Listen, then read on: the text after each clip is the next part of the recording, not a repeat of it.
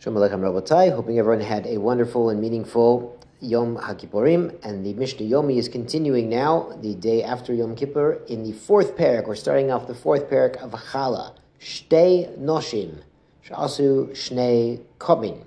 Two women making two kav, meaning, it's lav dafka women, anyone is allowed to knead dough, and they're making two kav in the sense of each one is making one kav.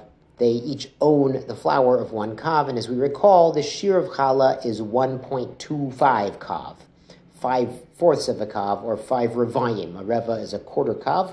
So they're making these doughs together in the same kitchen. V'nagu ze b'zeh, and they touch one another. And this is even a significant touching, even if they're touching in a sense where they'd be kind of stuck together and you'd have those like sticky dough lines if you separated them. And the Bartenura adds, afilu loshu shnei kavin gechad. Even if they're mamish kneading this dough together, they're using one big bowl to knead the dough, and then later on they're going to be machalek, they're going to separate it out later. The same din applies. Afilu hem min echad, even the same species of grain, paturin, they're patur from challah. Why? Because each one would own half of the dough, even if it's all kneaded together, and this one kav dough per person does not have the requisite shear of 1.25 kav. So it's pater from challah, even though lamaisa, they're making two kav together. As a quick aside, Jewish law, halacha, is based on the assumption, the natural order that people have private property, and one person owns their flour, their dough, the other person owns their dough, and this applies even in the Messianic age. There's a pasuk in the fourth parak of Micha. Fourth parak of Micha talks about the Messianic age, and it says that everyone will sit under his own geffen, in his own vineyard. He'll have his own private property still, and no one will try to take it from him, even in the Messianic age.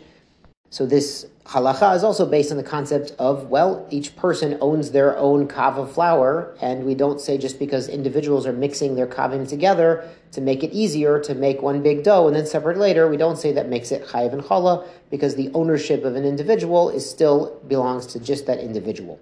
Mishnah continues, Bizman shem shel isha ochat, when it's one woman making two separate doughs, but they're a kav each, if it's min b'mino, if they're both the same species, chayiv. Then if they're touching each other, they're, sticking together a bit, they'd be chayiv to separate challah, even though lamaisa, she's trying to make two little challahs instead of one big roll.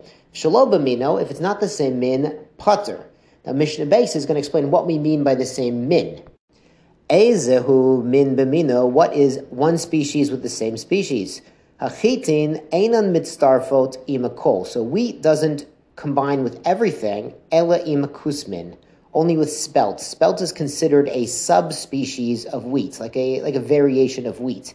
Now, it's important to remember this halacha is only if you have two separate doughs, they happen to be touching, when do they join up for challah? We learned in the first Mishnah, if you make a mixed dough, you make the dough with one kav of wheat and one kav of barley, and it's all the same big dough, mamish, mixed together in the same kneading bowl, for sure that's chayav. For sure you have to separate challah on that. This is talking about you had two separate doughs, you had like one kav of wheat next to one kav of barley, talking about if that's chayav. According to the Mishnah, that would not be, because barley is not a min with wheat, only spelt is. The Mishnah continues, hasa'urin, the barley, mitzdarfot imakol, that does join up with everything, chutz min achitin, but not wheat.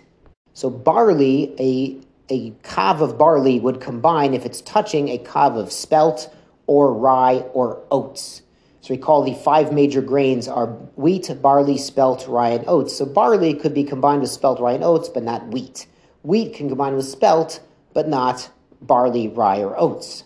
Rabbi Yochanan ben Nuri Omer, she'ara minim mitzdarfin zeh b'zeh. He says the other species, the subspecies, do combine with one another.